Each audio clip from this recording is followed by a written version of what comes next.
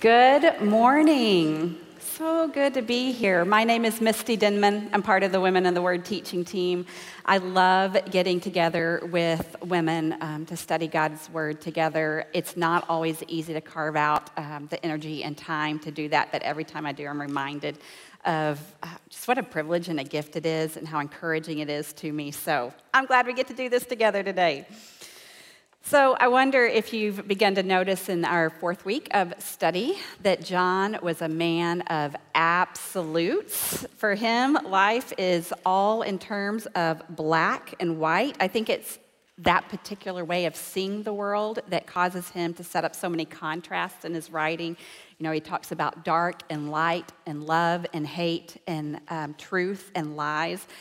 I keep imagining having a conversation with him as I've been studying, and he reminds me of some of, just in particular, some of the older men that I've had in my life that are maybe a little bit grumpy, who have super strong opinions that they don't really think are opinions. They come across more like facts. It made me think of a time when I was holding it, and I'm not going to say who this person was, but I was holding a cup of Starbucks, and they were like, "That is overpriced, bitter garbage. I don't understand why everybody can't just drink Folgers still."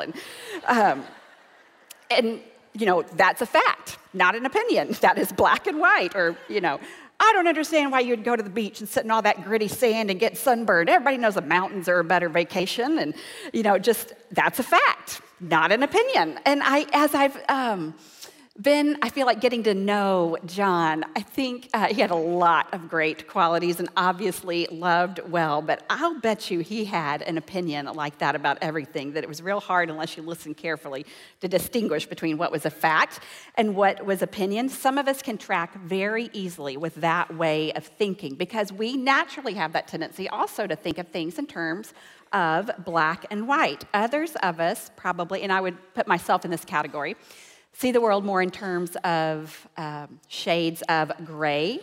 I will go to the beach or the mountains or anywhere else you want to send me on vacation. I will drink whatever cup of coffee you put in my hands. What struck me as I studied our passage this week is how John sees not just certain categories or topics in terms of absolutes, but really today, he's showing us that he sets all of life down sort of a path of contrasts. There's the old way of life and the old life before we knew Jesus, and there is the new life in him after we have known and trusted him that's born out of our faith. Unlike when we get married and we want both something old and something new and something borrowed and something blue, John is telling us that our lives in Christ should now be reflected and reflective of only that something new, only the new way of life that we have in him. I wonder if you share my opinion on this. The first few times I read the book of John, especially this summer as we were getting ready to teach this, I was pretty uncomfortable with his language. His directness makes me uncomfortable. I'm growing, however, to really appreciate his directness, even when it makes me uncomfortable, because his writing lays bare truth. He challenges me, he encourages me, and I hope we leave here today both challenged to pursue a life of holiness with God in everything that we do, but also encouraged by the depth of God's love and provision for us, no matter where we are along our spiritual journeys. So let's open our Bibles up together to the book of 1 John, chapter 2. We're going to begin in verse 3.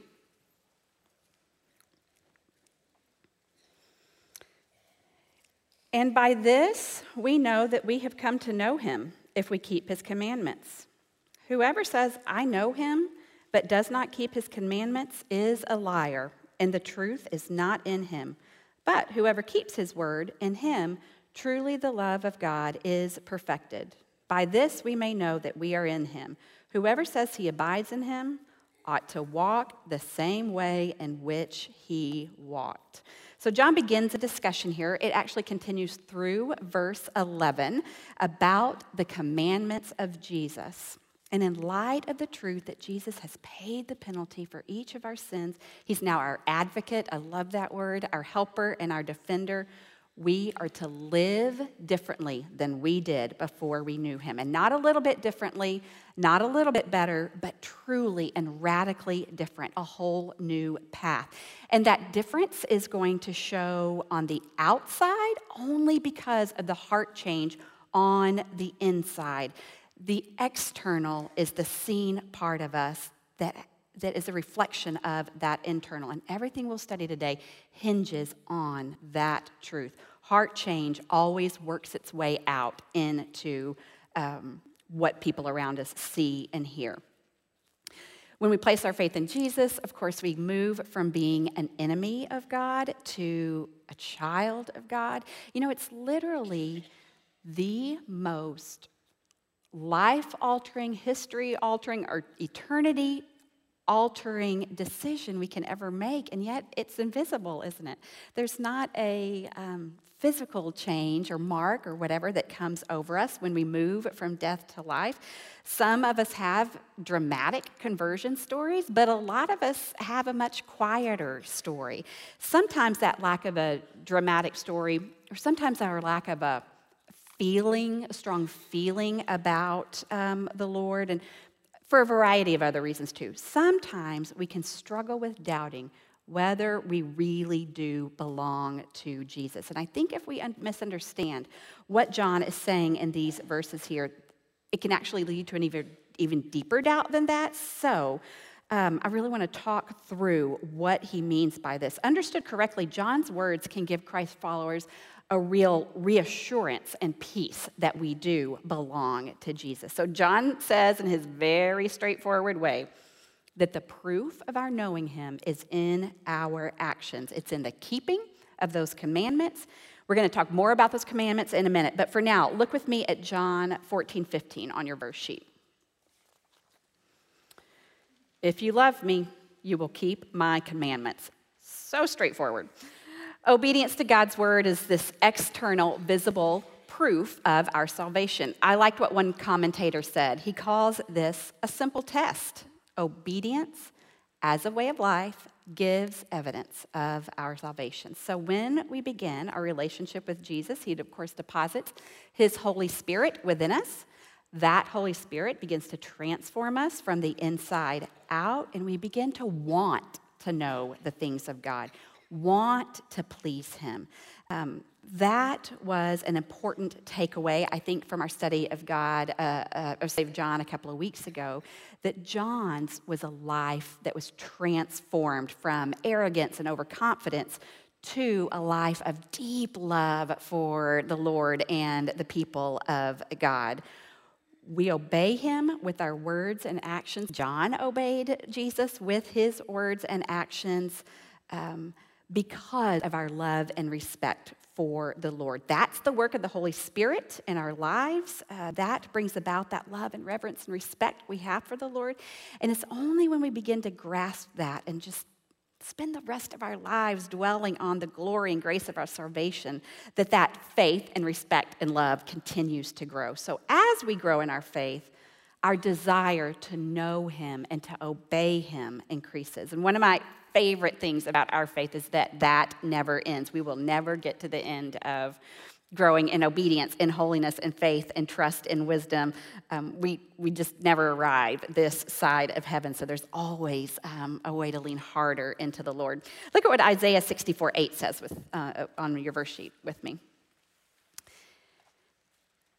But now, O Lord, you are our Father. We are the clay, and you are our potter. We are all the work of your hand. We have been created by God to be shaped, to be molded by him into women of holiness, and worked out on a practical level. That's going to look like really knowing, really understanding, and really keeping his law and his commandments from his word. Okay, so I said a few minutes ago that these verses should be reassuring. You may be thinking right now that you were anything but reassured because you woke up this morning struggling with impatience, bitterness, whatever your thing was. Until we meet Jesus face to face, we are going to continue that struggle. We talked about this last week as well. We're never going to trust and obey perfectly. But for those of us that really know him, we will live lives characterized by a desire to please God by a lifestyle and a habit of obedience and trust in his word. And I think the frustration even that we feel with our own sin, when you get frustrated with yourself about not getting it right over and over again, isn't itself evidence of our faith and our belonging to him? That's born out of that desire to do the right thing. It reminds me of when Paul says, I don't do the things I want to do. Before I was a believer, I didn't care that I was a sinner. I cared about getting caught. I cared about some consequences. I cared about what other people would think about me, but I didn't care about pleasing God. So even when we are caught in an ongoing struggle with our sin, it's a good thing to care about that, to be not happy with the place you're in. That's part of that simple test as well. Sometimes we make this agonizingly slow progress as we grow in holiness, but the desire for holiness and those steps we choose to take in that direction are evidence of our salvation, and that's what John is saying here. I think there's another way this litmus test of salvation is helpful, because John teaches us that our salvation is not dependent on our feelings. So I personally have never struggled with whether or not I'm actually a believer. I've known the Lord for 27 years. That whole time I have been confident that I am his and he's mine.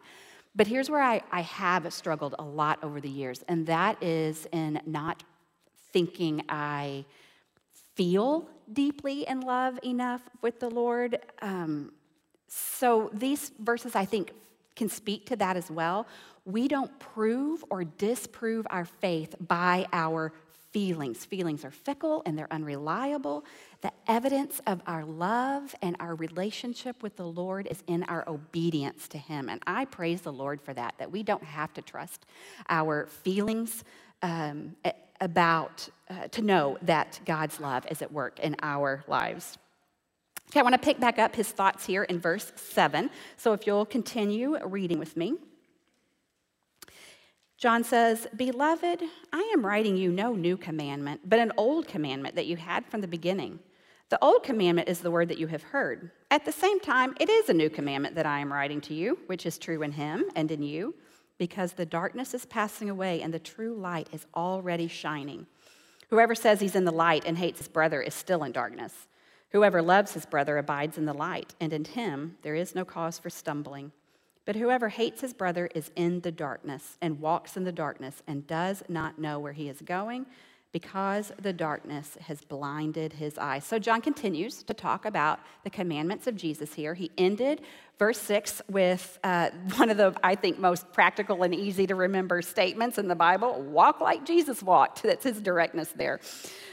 John loves to use contrast to make his point. There's so many of them right here, light and dark, truth and lies, hate and love. Here, he's going back to this old and new again. And to me, there's almost something playful in his language here and how he switches back and forth between them. I sort of appreciate that moment of levity because this is hard-hitting truth all the way through. I think the easiest way to sort out what he means by it's not old, it's new. It's not new, it's old, is to sort of look at it line by line.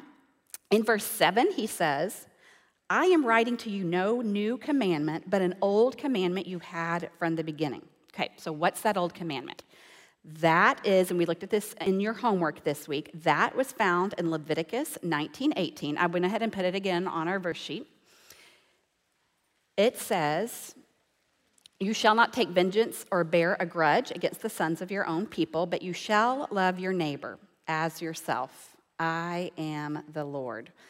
Okay, that commandment was part of the law of Moses that Moses received from God. He gave to the people Israel. It was meant to be part of the whole law that governed their whole lives. So what John is saying is, I'm teaching you and challenging you to love the people around you, but that's not a new idea here. Every generation of God's people since the days of Moses have been taught to love each other like this. Okay, but then he goes into verse 8 and he says, at the same time, and I think you could also say, on the other hand, it is a new commandment that I'm writing to you. Okay, so what does that mean? So now we've got to look at John 13 on your verse sheet. This is John recording the words of Jesus. So Jesus says, A new commandment I give to you, that you love one another. Just as I have loved you, you also are to love one another. By this, all people will know that you are my disciples, if you have love for one another. And I added the underlined part there just because I think that's the most important part of that verse there, where Jesus says, as I have loved you, now you are to love each other. So what Jesus did there is took that old law of love and elevated it to a far higher standard. The old law of love was good, and it already set the bar high.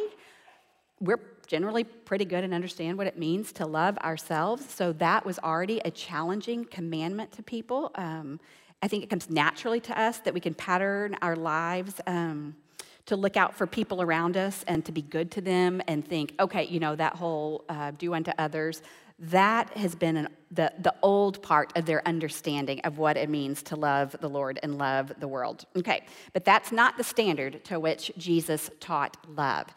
His standard of love was higher and so much better. He said, don't just love people like you love yourself. Love them as I have loved you.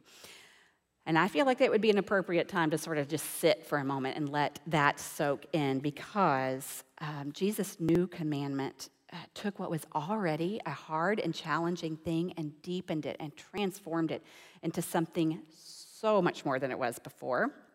There's a lot of things that Jesus' standard for love isn't. It isn't loving better than the next gal. It isn't loving better than we might have before in some ways. It isn't loving even someone better than the wisest and most godly and faithful person you've ever known. Jesus' commandment to love is a mandate given under the full authority of the God of the universe that tells us to love every person that crosses our path like he loves us. So I think the first thing we need to know if we have any hope of loving people like this is we need to kind of look at the life of Jesus and see how he loved the people around him. The truth is we could do a study that lasted all year long of the Gospels and just looking at the words and actions of Jesus and how he loved so many categories of people around him. We can't do that, but I do want us to stop and just really ponder for a second, think back into the Gospels, how Jesus loved and spoke so tenderly to outcasts, to people who were not easy to love, people who were sick, with compassion and tenderness, how he taught his disciples and crowds at the end of the day when he had to have been so tired and exhausted himself, how he spoke hard truth to people in his world, but he did it with this tenderness and respect and love. How he listened, really listened, I think, to people when they spoke to him. How he prayed for people. How he valued and respected women and children in a time where the world did not value and respect women and children. How he loved his enemies. And in his ultimate act of love, of course, how he laid down his life on the cross for all of us, including those who were in the middle of cruelly and fully rejecting him, foolishly rejecting him, people who would continue to do that. He loved his friends and family well, but he loved the unlovable in equal measure. And that's the kind of love that he is calling us to now. We're supposed to measure the way we love against the love of Jesus himself. It's hard for me to be here standing talking about this right now, because the more I study this, the more I realize how short I fall of this. I can give myself a pretty solid A- on loving my immediate family well and the people in my life who are easy to love. I'm not really a mean person. I do okay with that. What I don't do so well is love, not just tolerate, but love the prickly people in my life, just the hard to love and whatever people in my life. And I've particularly been convicted by how not well I love those who are really hard just to understand where they're coming from in my life. And the only way, I'm telling you this now, the only way I can get up here today and talk about this and challenge you in this way is that over the weekend when I was writing this, I had to just stop and put this down and spend some time with the Lord, really asking him to, as I was writing, he would keep bringing people to mind.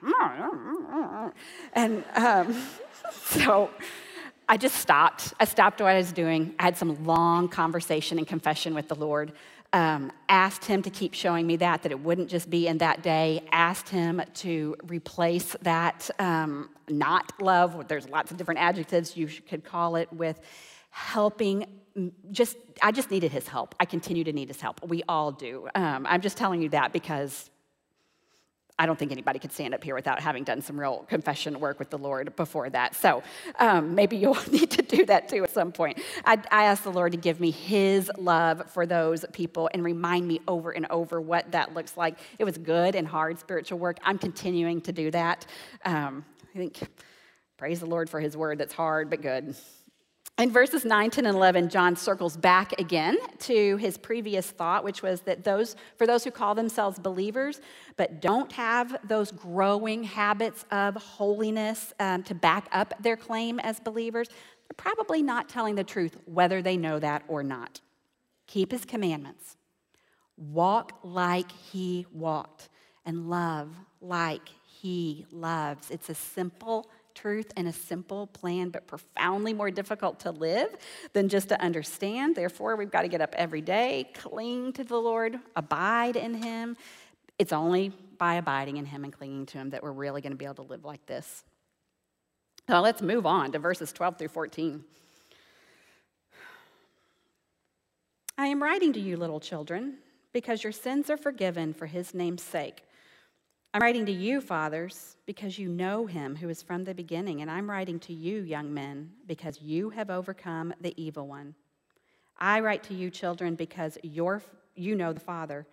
I write to you, fathers, because you know him who is from the beginning. And I write to you, young men, because you are strong, and the word of God abides in you, and you have overcome the evil one.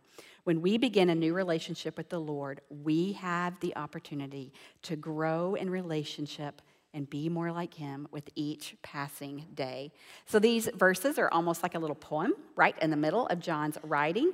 He's already launched full steam ahead into the meat of what his letter is, but it's almost now like he sort of stops and takes a little aside and makes sure we know why he's writing. They're sort of like little purpose statements. There's a number of purpose statements where John says, I'm writing to you because of this, all the way through the letters, all through 1 John. This is a little compact snapshot of those. He is offering us here a picture of what the trajectory and the signposts for a maturing relationship with God are. So you see there's kind of three categories of Christ followers here. You've got little children, young men, and fathers.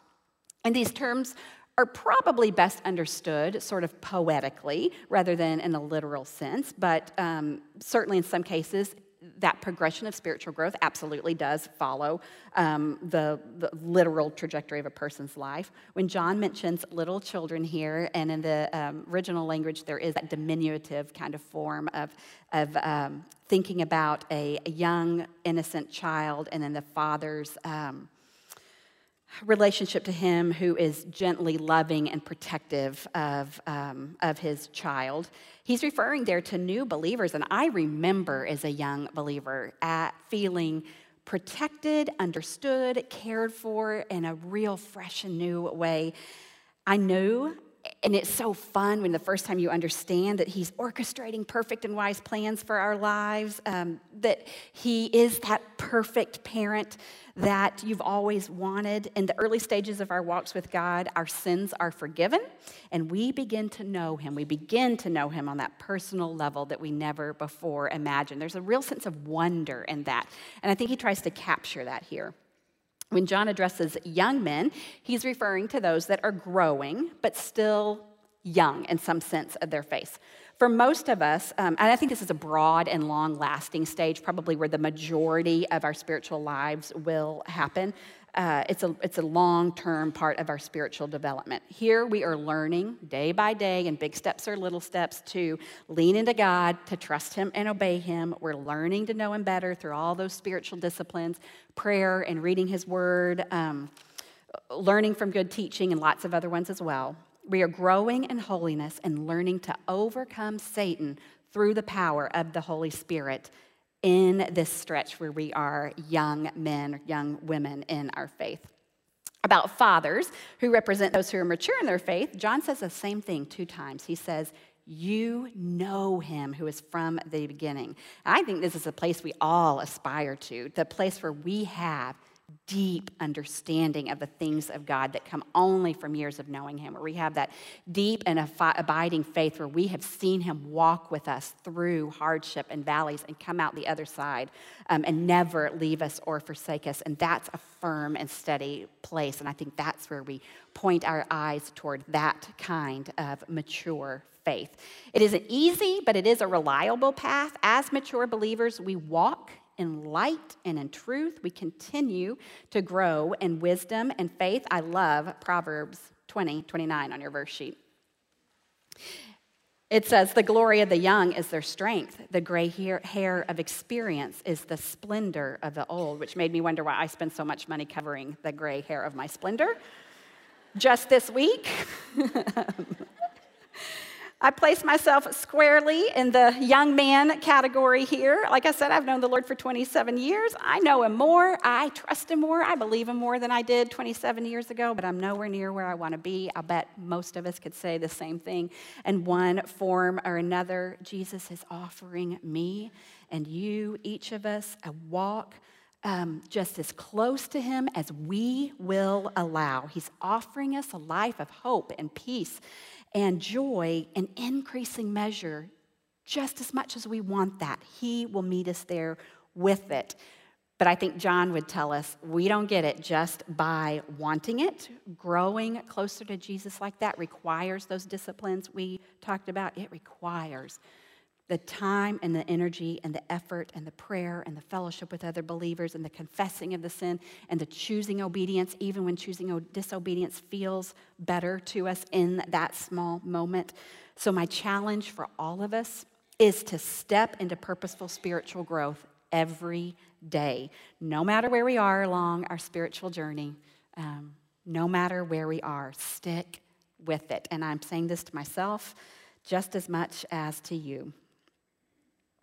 Okay, I want to finish up today with some really life-changing verses in 15 through 17. You think that they're 3 short verses, there's a lot to them. So when we leave behind our old life and begin our new life in Christ, we have this new loyalty to the Lord that replaces our old loyalty to ourselves. So I think we have to look at these verses in much the same way we looked at verses 3 and 4. John wasn't saying then that if you ever sin, then you aren't a believer. He was saying that as true Christ followers, we will follow the habits or lifestyle of obedience to God's word. In the same way, he's not saying here that if you ever put something else before the Lord, then you aren't a Christian, because then none of us would be. John is saying as we grow in our faith, we will increasingly desire the things of God over the lesser things of the world around us. And we will increasingly spend our time and our resources furthering the kingdom of God. So what exactly does John mean when he says, don't love the things of the world? That stands out to me a little bit as a real churchy sounding phrase that you might have no idea what it means if you haven't spent much time studying God's word. Here, the world means all the things that are influenced by Satan and tainted by sin.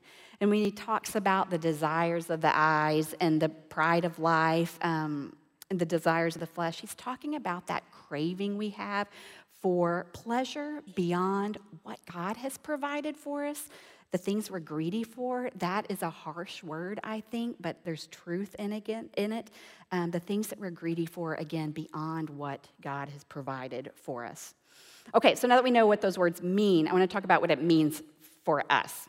One author I read said this, and I really liked it. He said, anything in a Christian's life that causes him or her to lose his enjoyment of the Father's love or his desire to do the Father's will is worldliness and must be avoided. So I just want to say that real quickly again.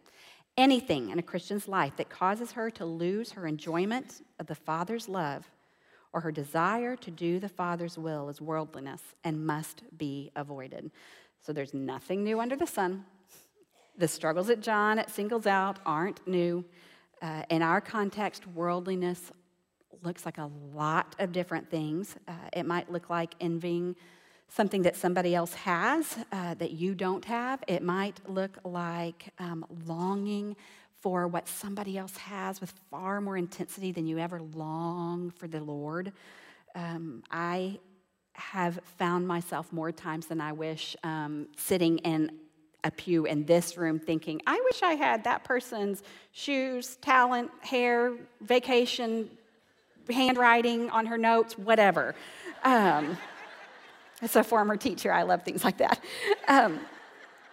But I will tell you, I will tell you that I have found it impossible to simultaneously soak in God's word and grow in my love for him and think about how I want that other person's stuff at the same time. And that's just my story. We all have a different struggle with that. I'll bet you if I said, everybody stop right now, take out your pen, you could list 10 things in this world that if you were honest with yourself, you desire more deeply right now than even in the moment, even if it comes and goes, then you desire the things of the Lord.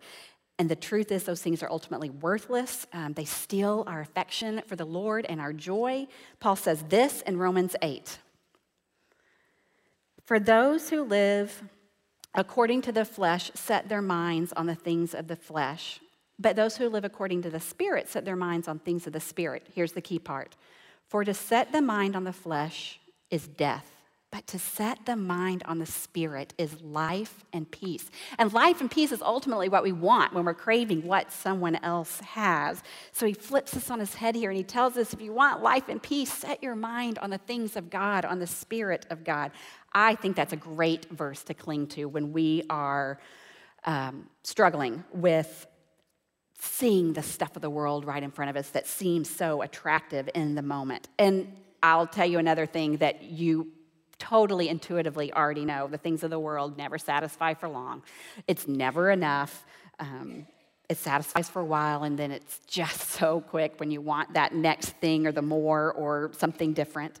We were made by God to find true satisfaction and joy only in him. And so that really is the only place we're really going to find it. The effort we spend chasing the things of the world that don't have any lasting value are probably doubly wasted because we're both pursuing the wrong thing and not pursuing the right thing at the same time.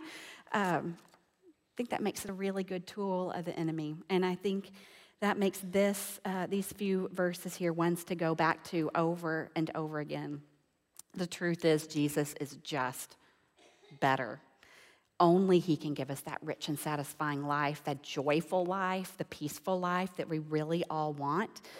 John doesn't tell us to love Jesus instead of the world because he wants life to be dull and drab and he's grumpy and he doesn't think we should have any fun or pretty things. I loved what one leader said in the leaders meeting this morning. She pointed out a great truth that Jesus gives us good and lovely gifts for us to enjoy. There is nothing wrong with that. We want to enjoy the things that are given from the Lord's hand. What we don't want to do is try to get more or different than what God has for us, because what he has for us will satisfy us fully if we let it. Resist the lure of the things of the world. That is so hard, but resist the lure of the things of this world. Lean hard into the good things of God. It won't be easy. It's not easy. It's so worth it, though. In contrast to the things of the world that don't truly satisfy and that don't last, we as Christ followers have the privilege of being a true friend of Jesus, knowing he's ours and we're his forever, knowing him who is from the beginning. I think going back to those verses 12 through 14 and all the great gifts those are is a real concrete way to combat that lure of the shiny things of the world. It's so much better than anything else we could ever need, anything else that the world could offer us. Look with me at this last two verses on your verse sheet here. I'm going to look first at Psalm 34:8. Oh, taste and see that the Lord is good. Blessed is the man who takes refuge in him.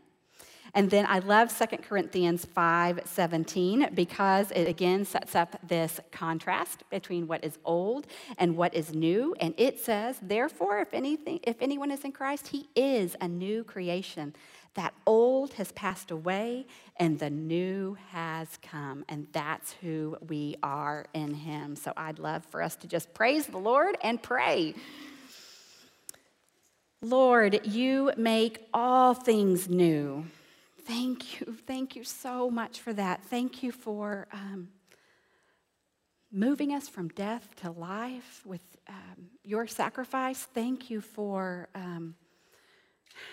giving us your Spirit so that we can be women who cling to you deeply and above all else. Thank you for giving us just the ability to enjoy you. I am asking that we would enjoy you more, that we would ponder the great and good gifts that you have given us, the identity we have in you. I'm asking us to help you believe you more deeply. You are strong when we are weak, Lord. I'm just asking that you would bless us as we pursue you and the things of you in our daily life, Lord. Would you help us to do that? It's in your name we ask these things. Amen.